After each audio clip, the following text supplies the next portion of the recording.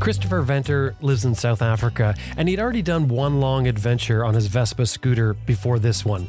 It was a combined adventure/charity ride for a children's hospital, and it would end up covering 32,000 kilometers or almost 20,000 miles, taking Chris and his team of 3 other riders from Cape Town in South Africa all the way to Dublin, Ireland. But what Chris didn't know that morning as he rode away was that this trip would present the biggest challenge he had ever faced. All of a sudden, within 2 days, my sight totally disappeared. I went totally blind, nothing, black, starless night.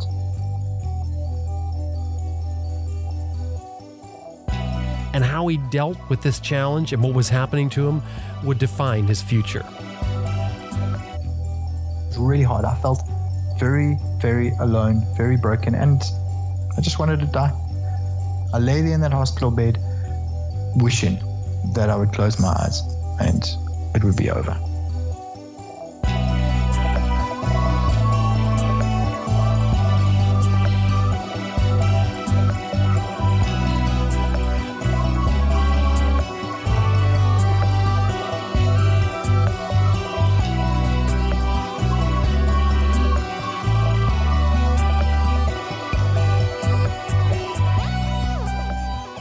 I'm Jim Martin. This is Adventure Rider Radio. Stay with us. We got a good one for you.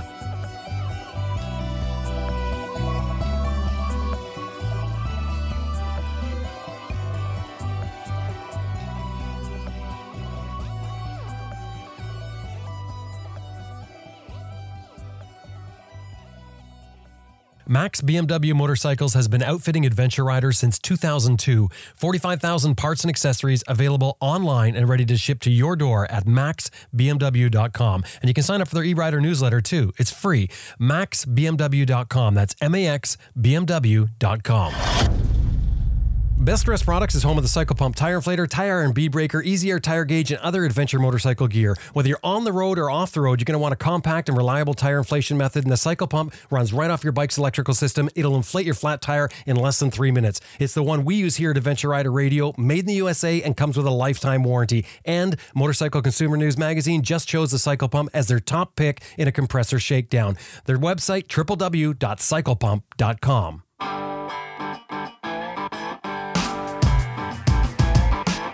Hi, I'm Sam Manicum. Nick Sanders. Terry Borden. Sandy Borden. Jack Borden. Graham Field. Austin Vince. Jason Spafford. Lisa Murray. David Peterson. Rachel. Ed March. Glenn Hickstead. Dr. Gregory W. Fraser. Dave Barr. Michelle Lanfair. Tiffany Coates. Herbert Schwartz. Zoe Cano. Nathan Millward. Graham Hoskins. Joe Russ. Jeremy Craker. Simon Thomas. Lisa Thomas. Simon Pavey. Grant Johnson. Robert Wick. Seth Simon. Elizabeth Martin. Carol DeVal, and you're listening to Adventure Rider Radio. Green Chili Adventure Gear offers American-made, heavy-duty, innovative luggage systems for all types of motorcycles. Turn any dry bag into motorcycle luggage using their unique strapping system. And of course, Green Chili Adventure Gear is all tested in extreme weather and terrain to withstand the abuse of adventure riding. And that has gained them a top reputation for tough, reliable gear. www.greenchiliadv.com. That's www.greenchiliadv.com.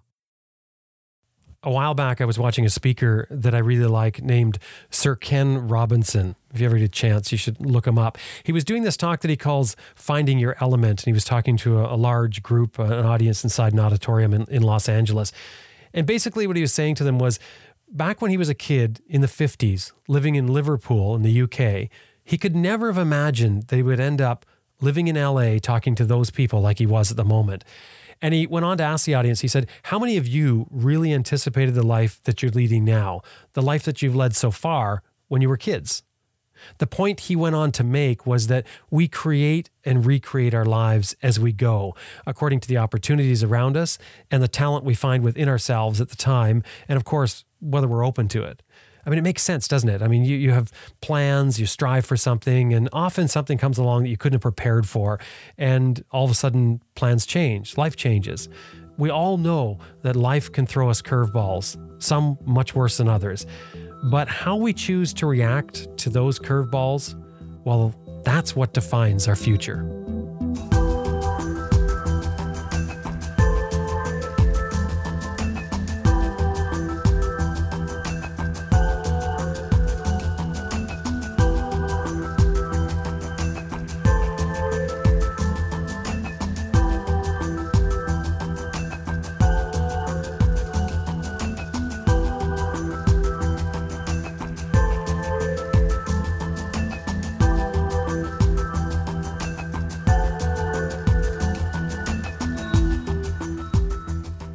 Chris Venter set off on a charity ride from Cape Town in South Africa to Dublin, Ireland, on a scooter. And that trip changed his life in ways he never could have prepared for. This is his story.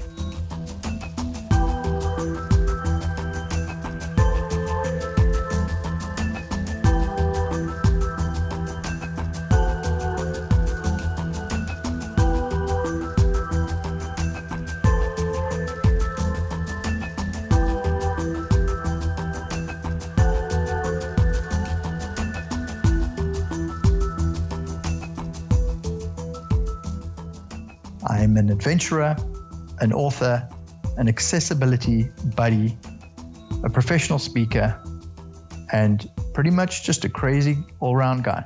That's Chris Venter, who lives in South Africa. He is that now, but he used to be a professional chef. Yeah. A chef, believe it or not. He's very busy. He's working a lot. A workaholic. I put myself into my career, focused on that to try to make as good a life as possible. But I worked as a development and training chef, so my culinary career took me to all corners of the globe. Most of the time I worked in the Caribbean, setting up kitchens, staff training, organizing supply chain, purchasing equipment, writing curriculums for culinary schools, all that type of thing. And even though he's busy working all over the world and doing all kinds of things, he's still considered his life to be adventurous. Yeah, even working as a professional chef can be quite adventurous. I had to, having the adventurous spirit in me since a very young age. And atop all this, he liked to collect scooters. He was sort of a scooter collector. A vintage Vespa scooter collector and enthusiast. Right, Vespa collector and enthusiast. So why would you become a collector of Vespa scooters? Is that a big thing where you're from? Not at all. It's just we all have a hole that we throw our spare money into. And luckily mine's not drugs or gambling or anything like that. I came across the first Vespa scooter and I thought, wow, this is quite a stylish little thing. And I knew absolutely nothing about it. And I bought it, took it to a bike shop, and he basically said, look, he's never worked on one before. He has absolutely no idea how to get it going. And if I'm prepared to spend a bit of time with him and do the work myself, he will show me and we'll figure it out together. And absolutely fell in love with him. The bug bit in a big way. And started buying them up left, right, and center wherever I could find an old one, because in those days you could still buy them for a pretty good price. That's no longer the case because they've become much more desirable now. Describe the Vespa scooters for those who don't know. Well, they started in the 50s, but the main scooter model that you see is called the Classic Shape. That started in the 70s. It's either a 150 or a 200cc two-stroke engine. Now, the nice thing about a two-stroke is that any idiot can fix it. It's die-hard. The wheel is set straight onto the engine. It's direct drive, so there's no chain or anything like that. The clutch is quite simple. There's a lot of packing space on scooters. That actually makes it, ironically, really good for long-distance traveling, although they obviously are not made for that. I wanted to prove that they can do that. And anybody who can fix an outboard motor or a chainsaw is able to fix a Vespa scooter's engine. And it all runs on a cable system, so you have a gear selector arm. So your left-hand handle basically twists, and that's how you rotate. It's got two cables that run to a little selector box at the back of the engine. And there's a clutch, which is quite nice. So the reason that I wanted to ride a Vespa scooter through Africa and around Africa is because if you ride something that's automatic, which most of these paper plate scooters, I call them, it overheats as soon as you get into tricky terrain. As soon as you have to ride through a lot of mud or up and down and rocks and sand, it just overheats. It's not made for that. So with the gears, you can control that, and you're sure that your clutch is not going to simply burn out. It's also relatively affordable. An old Vespa, the parts are mostly made in India and sometimes in China. And you can fix it yourself. You get a front rack, a rear rack. There's a nice place between your legs. The Italians say that they like the cowl on a scooter because their nice fancy leather shoes doesn't get dirty. But for me, it was a nice packing space for an extra 10 liters of fuel. And the tank is 10 liters, so you've got a great range. And with a set of soft side pannier bags, as well as a bag on the seat, We can travel about 650 kilometers without having to fuel up. And as Chris says it, then he got this crazy idea. Yep. I wanted to try to do something crazy, something that no one else had ever done, and no one else would ever do it for a good cause, and at the same time create a story.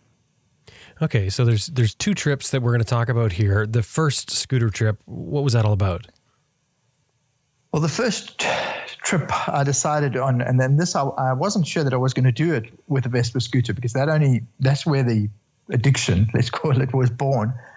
The first trip was, I decided to travel the circumference of South Africa up to the Namibian border, across and skirting down the bottom of Botswana and around the Zimbabwean border and down, touching Mozambique, Swaziland, basically touching the most western, northern, eastern, southern points of South Africa. And I decided that it would be a fundraiser and publicity stunt for a local children's hospital called the Red Cross War Memorial Children's Hospital here in Cape Town. I had absolutely no idea what I was getting into. And once we started preparing for the trip, Vespa South Africa actually contacted us and said, we would like to sponsor you guys with a couple of our new 4-stroke Vespas. And just to make sure that you don't have any issues with breakdowns or anything like that, we'll make sure that we have roadside assistance and that type of thing. So the old scooter got parked, and we jumped on the new scooters, and of course thought, well, with Vespa behind us, we'd get much more publicity for the children's hospital. So that's why we chose to do it. Myself and another guy, we did that trip, and we raised a lot of money. We raised a lot of publicity. We had an immense amount of support. There was a lot of television coverage. We were on every radio station. The trip was a huge success. But when you have one adventure, you start thirsting for the next one. And that was Africa. So the first trip, a huge success, and now you get an idea to do the second one. What is that? Well, I decided that I'd like to travel. Originally, the idea, my folks lived in Dublin at the time. They were working in Dublin. So I decided, we have a town called Durban here. So I thought, Durban to Dublin, that sounds nice. Let's do Durban to Dublin. And then, of course, with Vespa not having a geared scooter at that time, we went to the Indian equivalent of a Vespa, which is an LML, which is exactly the same scooter. When Vespa stopped manufacturing that model, LML continued. And Vespa owned the LML factory for many years. So there was no difference as such. And we approached LML and said, we would like to ride from Durban to Dublin. They said, that's all fine. We'll sponsor you with 4 scooters. There were 4 of us on the trip. But we think that you should, again, tie in with the Red Cross Children's Hospital and ride from Cape Town rather than from Durban. And use the trip as a pediatric healthcare awareness campaign. So visit schools, children's homes, and kids' hospitals right through Africa, and then skirt through Italy and France, go to the UK, do a little spin around Ireland, and finish at Our Lady's Children's Hospital in Dublin, Ireland, which is ironically about the same age as the Red Cross Children's Hospital. And they have many similarities, although we're a third world country and they very much are not.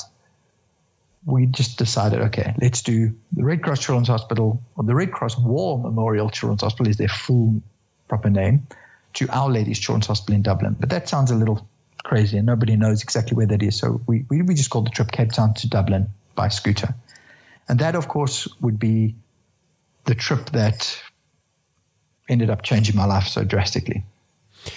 What was this trip like? Did you get into, give us an idea of what sort of conditions you're riding in. Are you riding on paved roads? Are you getting into some dirt? How difficult is it? What most people don't realize about riding in Africa, if you stick to the main roads, it's pretty much paved all the way. But when you have to turn off that main road, all that main road is bad, then the action begins. Because turning off that road with a little 10-inch wheeled Vespa scooter is a bit more of a challenge. The corrugation, when you've got big wheels, you can fly over the corrugation, no problem. But with a Vespa, you go crawling speed. So that becomes a real challenge. The first bit of the trip from Cape Town, we did end up driving all the way. We rode along the east coast to Durban, simply because we wanted to do that. And then up to Johannesburg, and we did a big activation day with the Nelson Mandela Children's Hospital. We went into Botswana and we visited a children's home there called the Campbell Village, and teamed up with a bunch of ladies who have this Journey of Hope program. It's a breast cancer awareness campaign. And then the action began, because then the roads started getting bad. We were, we at one point, I remember in Botswana, we rode, and ahead of me, I saw an elephant riding. I was leading the group, and I saw an elephant coming up across the road. So I stopped and wasn't really able to do anything except stop. And the elephant crossed the road about 50 meters ahead of us. And then all of a sudden, another 2 or 3 started coming out. And the guys had stopped behind me, and we turned the ignitions off. And then I realized that they weren't only crossing in front of us, they were crossing behind us as well, as I look back. And we had a troop of, must have been very, very close to 70, 80 elephants basically crossed the roads, and they were absolutely not interested in us. They just walked by. That same day, we had a stay at a place called Pandamatanga. And the directions were quite simple. Follow the road until the bush breaks. When the bush breaks, there'll be some farmlands to the left-hand side where they grow sorghum. So it's like a wheat that they use for beer. And when you see the sorghum fields, turn around, go back 1 kilometer, and you'll find a little jeep track. And follow that jeep track until you find a thatched house, and that we'll be hosting you. That's where you'll be staying. So it was now getting to about 5 p.m. in the afternoon, and we found the jeep track eventually after finding the lands, and realized that the sand is just, there's no way that these scooters are going to travel on the sand. We must have tried for about 3 hours. It was now starting to get dark. We drove to the sorghum fields, and we ended up riding amongst the sorghum to get to our host. And it was great, because then we slept and they made us a nice roast and everything was great. And then it started raining, and all that clay that the sorghum was growing turned to mud. So the next morning, we tried for about an hour to ride in the mud, and you couldn't get further than 3 or 4 meters, and you literally would just sink and fall over. So we had to ride back on the gravel, on the sand road, the soft sand road. And luckily the rain had kind of compacted it a little bit. So what we ended up doing is parking 2 scooters and having one guy running next to one scooter, accelerating it right, another guy pushing it from the rear. And then we'd get it 20, 30 meters, and then we'd go back and do the same with the other scooter, and then we'd go back and carry all the bags and kit over. And what would have taken a car about 10 minutes took us about 8 hours. 2 clutches were burnt out, so we had to then sit on the side of the road for another hour and replace 2 clutches. It was crazy. So the road's good, but turn off the road, that's when the action begins. So do you have parts with you, or you're saying replace the clutches? You guys had clutches with you? Yeah. We carried way too many parts, actually, Jim. We even carried a complete barrel, a crank, a cylinder, everything. We didn't need all of that, because the scooters are diehard. They really are as tough as nails. What we needed, we didn't have. We used a lot of clutch plates, cables, a lot of bulbs, because your bulbs, the scooter obviously bubbles around a little bit on cobble roads in Italy in a village, but it's not made to drive on the type of corrugation that we had to travel on. So your bulbs burn out, they pop, and your cables get stretched. You have to replace them. The one rider, I think, clocked about 60 punctures. So that's a lot of tube repairs. Luckily, the wheel is a split rim wheel. So Piaggio was actually an aircraft company in the World War. And after the World War, they decided now the factory's been bombed, it's been destroyed, and we want to develop a cheap means of transport. So a lot of the tooling, the engineering, and the design came from aircraft engineers. So the front wheel and the back wheel just pops off to the side. It's got a split rim that has a tube, so it's quite easy. You have a spare wheel, which means it's a lot quicker and easier for us to change a wheel on the road than it would be with a big bike. But yeah, does that really make things better? No, not at all. I was lucky. I went the entire route without having a puncture. So you mentioned that you're running with things to repair your tires. You even mentioned that you've got, clutch plates and cables and even a cylinder with you. What else are you running with? What have you got packed on your scooter? All right. So in our side bags, we had our clothing. In our bag at the back, we'd have our spares, parts, 2-stroke oil, also things like that. And that was on top of a little box, a little black ammo box type of thing. On racks that we built. Between our legs was 10 liters of fuel. On the seat behind us, we'd have a little cooler bag with our daily meal, snacks, water, things like that. And then on the front rack, we'd have another bag with all of our camping kit, tents, stretchers, sleeping bags, mosquito nets, that type of thing, as well as a fire extinguisher, a tiny little fire extinguisher. In some countries in Africa, it's mandatory that you have a fire extinguisher. So we got really small ones. They look like a flare. They're tiny. You hold them with a hand, and we luckily never had to use them. So that's a lot of stuff on a scooter. That scooter clearly has to be overloaded. The scooter's 100 kilograms, just over 100 kilograms. Each rider weighs 80 to 100 kilograms. And then we carried another 80 to 100 kilograms. You have to remember these scooters in India generally carry a pillion or more than 3, 4, 5 people at a time. So they're tough. But yes, we did damage the rear shocks, and all of us, by the time we got home, had to replace our rear shocks. So it got to a point where the shocks just weren't there anymore. But luckily you're slow, and you're traveling at enough speed that you can just not worry about shocks. Just have a bumpy ride.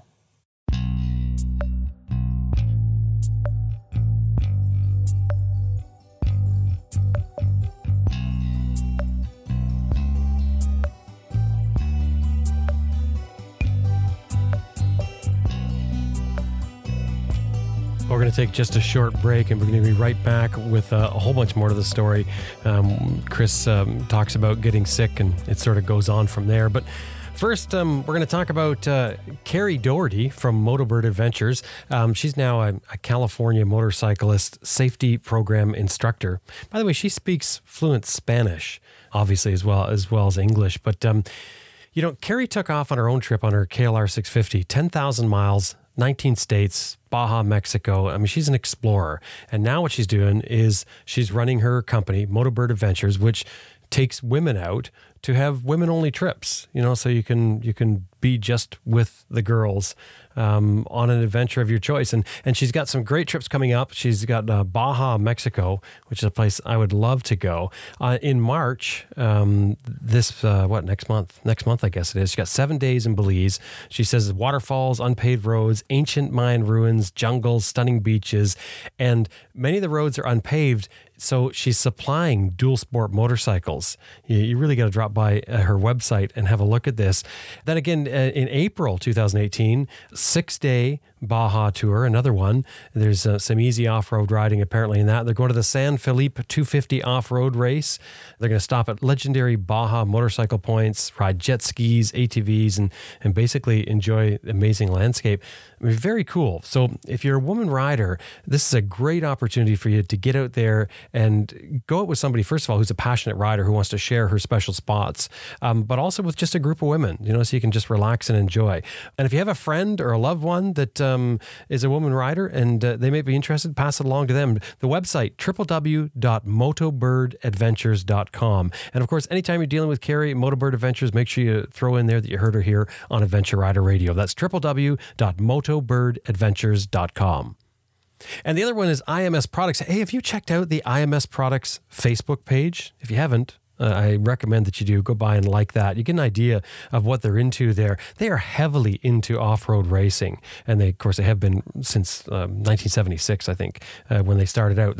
And that racing pedigree is sort of part of what you get when you get IMS foot pegs, which they put into all their products, really, and they make a whole bunch of products there. And that's why they have such a huge reputation for quality parts. And you can't sell racers products that aren't top quality.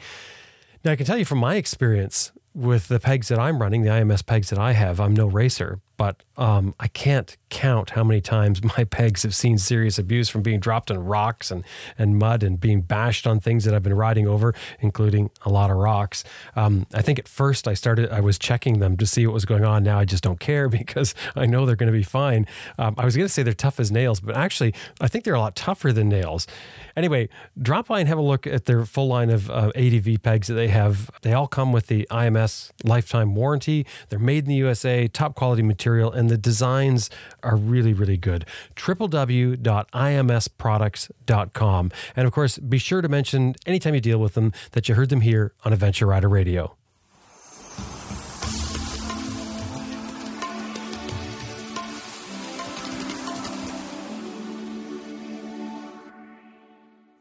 at some point during the trip, you ended up getting sick. When I was in East Africa, in Tanzania, my health fell apart. And I didn't know what was wrong with me, and I couldn't get medical attention. This is where my real adventure actually begins. So this is a bit of a sad part of the story. I went to try to get medical help, and I could not, because the expat hospital was the only one that would see me. They wanted a $5,000 deposit just to see me. And I felt that was a little extreme. And I was also warned that even if they ended up prescribing me a couple of headache pills, I would not get a cent of it back. They would find reason to use it, a bunch of tests, all sorts of things. So my options were quite limited. And I was in Dar es Salaam at this point. It was suggested to me that I'd go over to Zanzibar, because Zanzibar is quite a tourism-based island. And on Zanzibar, there were a lot of expat doctors. Well, it just so happened when I got to Zanzibar, they were all on holiday. There wasn't a single doctor to see there. And I had become very dehydrated. And one day I just became so dizzy. I was just collapsing. I couldn't walk. I was leopard crawling around, very, very disoriented. I said, what can I do? There's no way I can continue with this trip. I need to get some medical attention. I need to go home. The hotel that had sponsored us, the manager found me lying in the garden, and he basically helped me to his office, and I said, just get me to a doctor, and he tried to phone around, try to get me in anywhere. Nobody could see me. So I said, here's my credit card, book me a ticket, get me to the airport. I don't really remember much more than that. I remember the doctor here in Cape Town diagnosing that I was severely dehydrated. I had bad food poisoning, and I had bilharzia. He pumped me full of antibiotics and vitamins, and I felt great. But it wasn't actually what the problem was. There was a rare flesh-eating virus that had attacked parts of my body, and it just wasn't diagnosed. But of course, with all the medicine, I felt fine. And the rest of the guys continued. My scooter got shipped back from Dar es Salaam. Luckily, again, we had the company that was sponsoring that side of it. And I spent about a month on the couch at home, and I felt okay. And I was itching. I just wanted to get back on the road and join the guys. So they're still riding. They're still going along. How long has the trip been to this point? Well, it was an 8-month trip in total. And at this point, we were about 3.5 months into it when I fell ill. So what I did when I started feeling well again is I started contacting people in Europe. And eventually I got hold of the dealer that sold these scooters in Paris, France. And because the rest of my team had gotten stuck in Ethiopia with visa issues and delays, it gave me a chance to get to Europe and travel south to meet them when they arrived. And because they had been delayed and they'd missed out on a lot of the engagements and appointments we had in Europe with Vespa clubs, we went to the Euro Vespa Rally and things like that, I got to do these things, but in reverse. So I jumped onto a loan scooter, also sponsored, just the use of it was sponsored in Paris. And I traveled down south to the south coast of France and traveled across the Côte d'Azur and down Italy, all the way to Sicily and just up onto the mainland. And I met the guys when they arrived by ferry from Israel.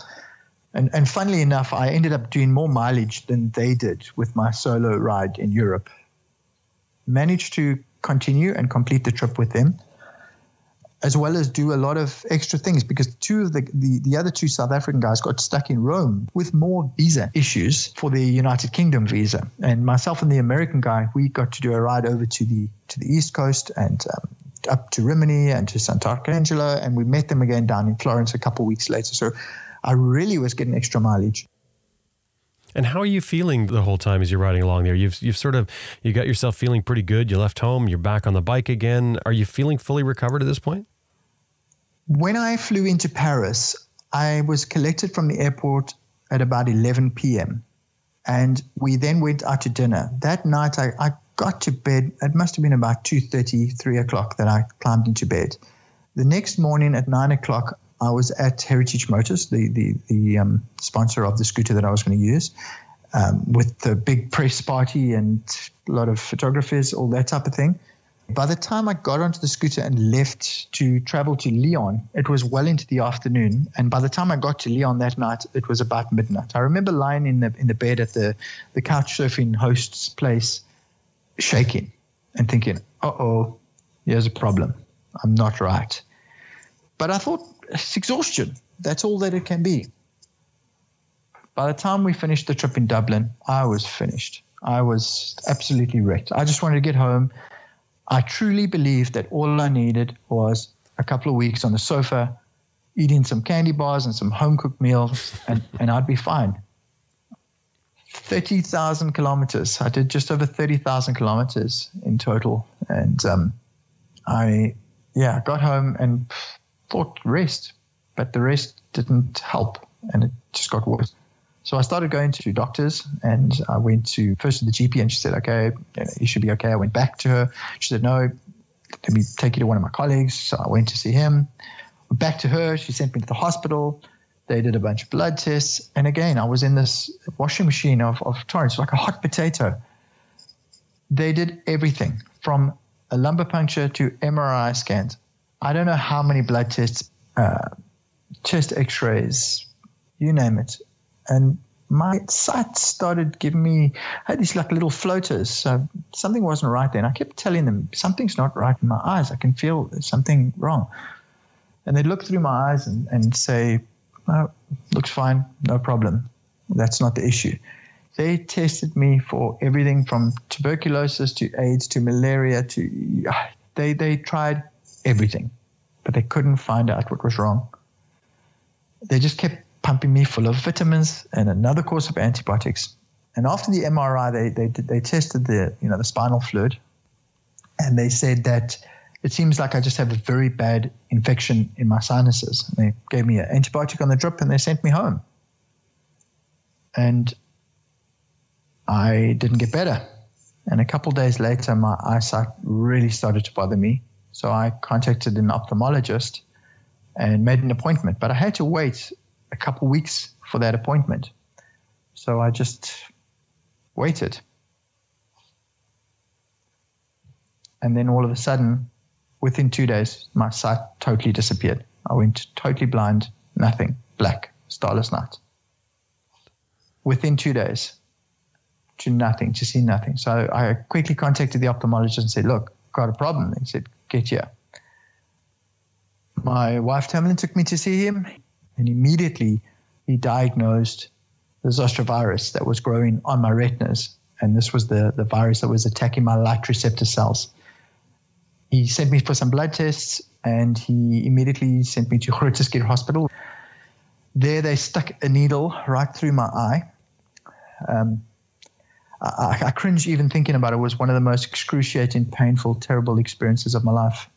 And they did an optical tap where they suck a bit of juice out from the back of your eye to biopsy. And then just when I thought it was over, he stuck another needle in through the eye again to inject something into the back of my eye to replace what he'd taken out and to medicate what was going on. And then it was confirmed that this virus had attacked my eyes. And the following day, I sat in his office with him. I was in the ward. And I, at this point, couldn't walk. I couldn't do anything. I was absolutely, totally half dead. No, 3/4 dead. And he said to me, he says, okay, we've diagnosed what's wrong. Well, the virus is coming right. We will destroy it, and you'll be okay in the next couple of weeks. But you're blind. And there's nothing we can do about that. You're going to be blind for the rest of your life. And I sat quite stunned when I heard that. Did you believe that? I didn't. We spent the next couple of months researching any medical breakthroughs, stem cell treatments, gene therapy, anything. We looked at technology. We tried to communicate. We went to see another ophthalmologist, a private one, for a second opinion. But the light receptor cells on my retina were destroyed. So just to explain how the eye works, your eyeball itself is really just a lens. And if you if you imagine the retina is kind of like a driving screen where you have the framework as well as the screen. And this is right at the back of your eye, and this takes the light and converts it and allows you to see. And then behind the framework is something called the optical nerve.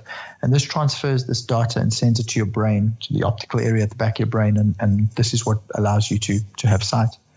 So the light receptor cells, the rods and cones, are that screen that's on the front, and that's what was destroyed. So although my eyes are okay, my retinas are okay, my optical nerves okay, everything there is fine, the light receptor cells were totally destroyed. And this is what causes sight loss in most blind people. Did you ask them or inquire at that point is if they had have treated you earlier, figured it out earlier, understood what the problem was, would your sight have been saved? Yes, totally. I was dealing not only with the sight loss, with this solitary confinement that I found myself in, but I was also dealing with the fact that I could barely lift my arms. I could not move. I could not walk. I was virtually paralyzed, and it was hard. It was really hard. I felt very, very alone, very broken, and I just wanted to die. I lay there in that hospital bed, just wishing that I would close my eyes and it would be over. But then my wife Tamlin would be there, and she'd hold my hand, and I survived, and I eventually started getting strong. I started getting well enough, but nothing could be done about my sight. It was a big pill to swallow. It was like swallowing a bolt. How old are you at this time? I was 40. It was just before my 41st birthday. 3 months before I'd proposed to my girlfriend. We had a wedding pending. And I wasn't sure whether she would stay with me.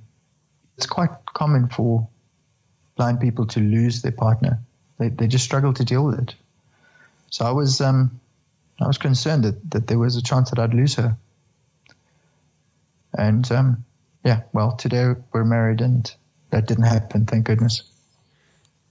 So you go from getting the news, feeling like you don't want to live, and then trying to somehow come to grasp with the fact that you are going to live because your health is actually improving. How do you go about now becoming this new person? I mean, you're changing, in my mind, everything about your life has changed. Well, I sat there in the hospital. I sat up in the hospital bed, and the doctor said, you need to have another couple of weeks here. We need to make sure that you're healthy and well. And I said, I'm going home. And he said, you're not ready to go home. So I said, send me home. I will go and bounce off the walls. I'll figure it out. Send me home. I'm going home now, today. Goodbye. And he said, okay. And, unfortunately, here in South Africa, we don't have the type of sight loss support that you do have. Canada is actually renowned as being the best in the world, believe it or not. In the States, the UK, Ireland, New Zealand, those countries have fantastic support systems. Yeah, the organizations are geared to either teach blind children, so it's a school where you can go and learn basic school stuff. I don't want to go back to school or college or anything like that. Or you can go and learn how to weave baskets or string beads, and that type of thing. So it was very frustrating for me. I sat trying to break out of the prison cell, and for many months I sat lost, losing my identity. And it was almost as if I was still alive, but everything around me had died. And I was trapped in this bubble, and the world around me was still going on. But I wasn't able to enjoy it or experience it, to see it. What kind of things? Sort of describe what kind of things would you miss? Well, it was really difficult with my partner. I wanted to be able to see her. When you go through sight loss, it's not only you that has the trauma, but your family does as well. And I wanted to be strong there for her. I wanted to cook dinner. I wanted to we'd go to friends for a barbecue, and I'd be sitting on a chair, and people talk about you as if you're not there. I call myself now an accidental accessibility advocate. And that's simply because you have no choice. You just become. You have to stand up for blind people so that people understand more about them. Because up until recently, they didn't have the opportunities to work and live a full, fun, fruitful, normal life. But now, thanks to technology, that is totally possible. But just because you're blind doesn't mean that you're dead. It's sort of misunderstood. People look at you and they don't even know how to think about it, because it's something you don't think about unless you have someone that you love or that you deal with that goes through sight loss or in any degree of blindness. You don't really understand it. You don't get a chance to be exposed to it unless you're sort of forced into it. Jim, I was that fool. I'd never met another blind person until becoming one myself. So I had absolutely no idea. I was oblivious. I probably would have treated them exactly the same way, just for total lack of understanding, lack of knowledge. But, now the situation happens where I'll go into the bank, we'll walk up to the teller, and then the teller will say to my wife, "What can I do for him?" Or that type of thing. Or the waiter at the restaurant will say, "What would he like to eat?" I'm like, "Hello, I'm here. Mm-hmm. I can speak. I know what I want to eat, and please talk to me." So it's an awareness thing. How do you handle that when that happens, when the waiter comes up? Because I see it as the waiter wouldn't necessarily, like, they're not being rude. It's just they, again, do not know how to handle it. They don't understand your capabilities, and they don't even understand what handicaps are to the extent of it. So what do you do when they say that?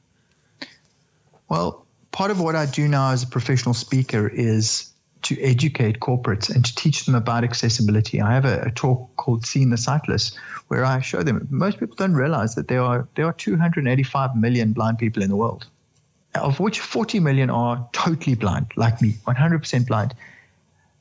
People don't understand that that's a customer base.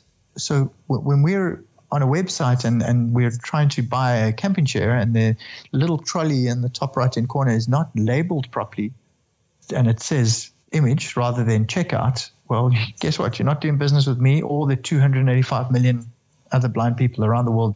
So I try to educate customers. So I go into corporates and I go into schools and I teach them and I say to them, this is what I do. This is what I can do and what I cannot do.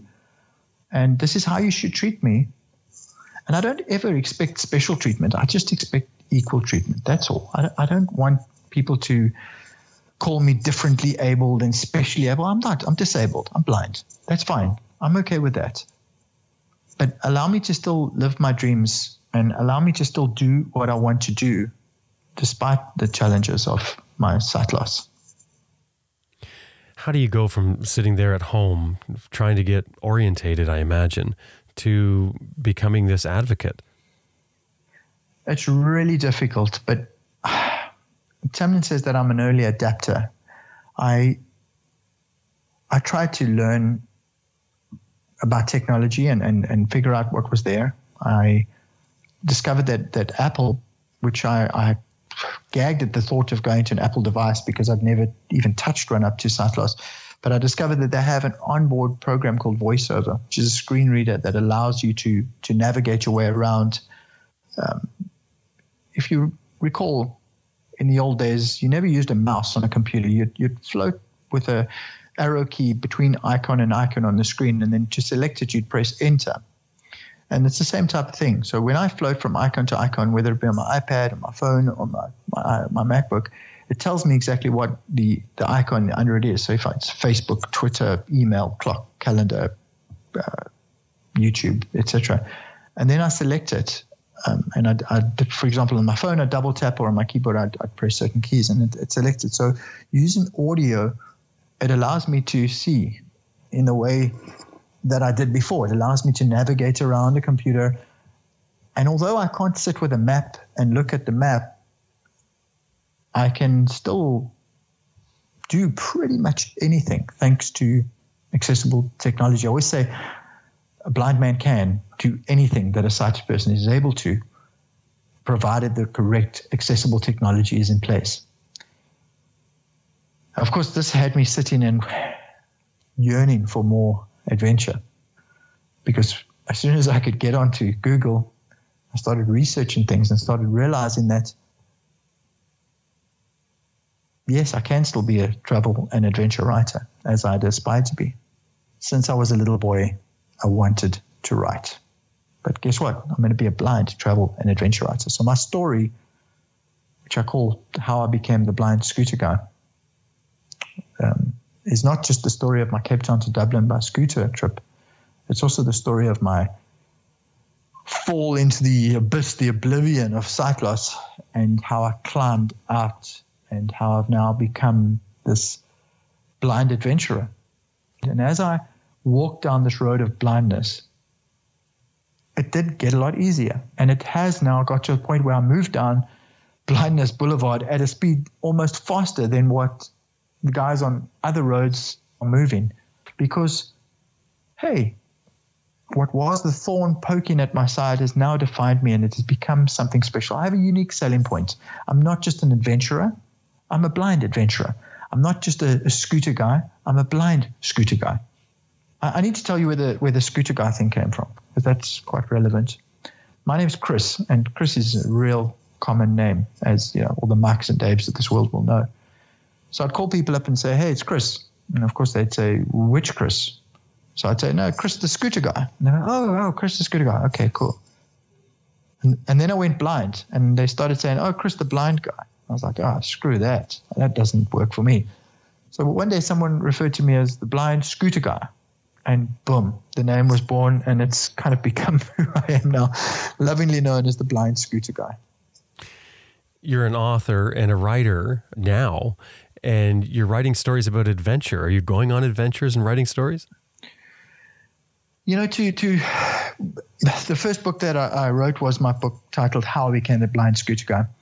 And to prep myself and to get myself ready to write, I not only wrote in the book, because firstly, I obviously had to learn how to walk, and then I had to learn how to use a computer without eyes, and then I had to write the book, edit the book, typeset the book. It's one hell of a process. Whenever someone thinks that it's easy, well, guess what? It's 1,000 times more than you think, and it's a never-ending roller coaster, and that light at the end of the tunnel is probably a train.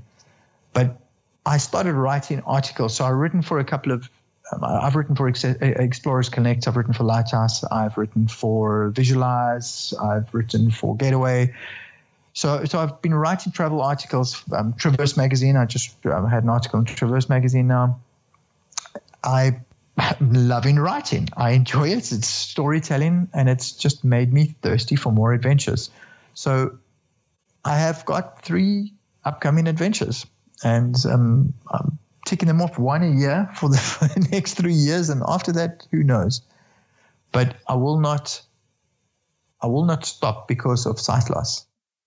Have you been to places that you have visited on other adventures? In other words, let's say an adventure that you've done. Have you revisited places or any place like that you've been to before? Absolutely, I have. I went to visit the elephant farm, and I was the first blind visitor there. And walking up and touching an elephant, it was amazing, because although I'd seen them before, the way they reacted to me was totally different. I've got a bit of an infatuation with elephants. I think they're the most beautiful creatures. They were aware. They knew that I couldn't see. They all came to me, and they were so graceful, and so they just like they knew. It was an amazing sensation. And can I tell you what? Using my 4 remaining senses, my sense of hearing, smell, taste, and touch, I now can see more clearly and better than I did when I was sighted. I've bungee jumped, I have kayaked, I have mountain climbed, I have ridden my scooter up and down the road with my wife holding my elbows behind me. I'm about to import a sidecar, and one of my adventures will be a sidecar trip. I think often when we see someone that's disabled, we are unaware of the extent of the disability. We don't know how to approach it. I think people don't know how to approach it. So what is the protocol? I've yet to meet a blind person who doesn't feel totally comfortable answering questions. You know, you might not say, oh, how did you go blind? What happened to you? Whatever. Blah. Most people are quite comfortable. Hey, are you okay? Don't ever grab a blind person's hand or their cane, because that cane is an extension of your arm. If you grab it, you're taking away their sense of touch. So now they don't have sight or touch. So words. Speak to them and say, hey, you okay there? Do you need help crossing the road? Or are you all right? Can I do anything for you? Are you looking for something? So just engage in conversation. Ask the questions. Absolutely. I've yet to meet a disabled person that is not prepared to answer any questions. And we like to educate. We like to make it easier so that the next time it's not so much of a challenge. Because every person that I've met, I like to think, has a different view of blind people now, because they realize, oh, man, he can do anything. I have a cleaner lady that comes in every couple of weeks, and tomorrow is her day. 2 weeks ago she worked, and I fell over that bucket and mop about 5 times. and I had to educate her, and I'm hoping tomorrow will be a better day. And when she left, I struggled to find things. I had to wait for my wife to get home from work to help me find things, because she'd obviously relocated everything. So I'm going to make a point tomorrow. For the first hour, she's not picking up a rag, a feather duster, mop, nothing. She's going to walk around with me, and I'm going to speak to her, and I'm going to show her why it's important. What is your next adventure? To feel like a tongue twister, I call it a multifaceted Mediterranean mobility meander. So the famous explorer, the blind explorer, James Holman, he was the blind adventurer in the 19th century, in the late 19th century, did some crazy things. He swam in mineral springs above Aix-en-Provence in France, and he climbed Mount Vesuvius, and he traveled and navigated his way basically around the Mediterranean, around the Tyrrhenian Sea, and he visited islands, and he did all sorts of crazy things. So I'm going to go and recreate what he did. I'm not able to climb Mount Vesuvius because it's close, so I'm going to climb Mount Etna, an active volcano in Sicily. And I'm going to experience everything between Catania and Toulouse using my 4 senses to navigate. So my wife is coming along. She is only allowed to push the button on the camera and take pictures and say, jump if a car is about to hit me or anything like that. We plan to have as many forms of mobility investigated as possible, because, well, it makes for an interesting story. Whether it's sea kayaking, tandem bicycle, scooter with a sidecar, running, hiking, walking, swimming, you name it, horseback, donkey cart, as many forms as possible. And not only mobility, I want to taste as many local flavors in each of the areas so that I can pick up the local differences. And obviously, the smell, when you're in France, you're walking through a lavender field, it's going to smell very different to being in a lemon grove in Sicily. And then sounds. I want to experience local music and know the difference. When the church bell rings in this town compared to that town, I'm going to know the difference, whereas most people wouldn't have a clue. I'll know the tone of the church bell in Pisa compared to the church bell in Albi in France, because there's a difference. Every single church bell's got its own specific tone. And to eat, Italy and France, we're better than to feast on the smorgasbord of flavors from limon granata and limoncello in southern Italy to pizzas in Napoli along the Amalfi coast, to cheeses and seafood in Sardinia, and then going into Tuscany and eating a steak Florentine, and then going to the Côte d'Azur and eating Parisian food that's like beef bourguignon and local wines in Provence, going through to the Pyrenees Mountains. All my senses will be excited to the extreme. That's the intention. Chris, thank you very much for coming on and talking with us and telling your story. It's been an absolute pleasure. It feels like we've been talking for 10 minutes, but I suppose it's been me talking for an hour and you talking for 10 minutes.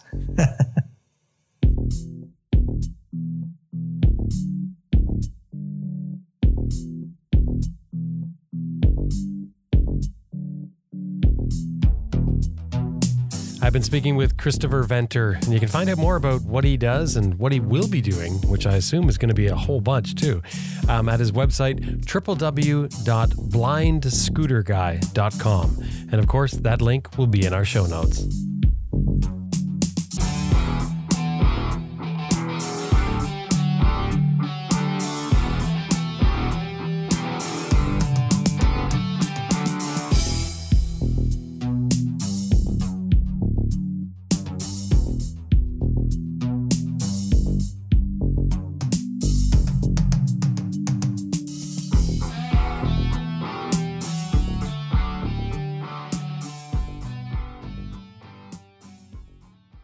I just want to remind you that this episode was made possible for you today in part by Max BMW Motorcycles at www.maxbmw.com, Best Rest Products at www.cyclepump.com, Green Chili Adventure Gear at www.greenchiliadv.com, and MotoBreeze Chain Oilers, www.motobreeze.com.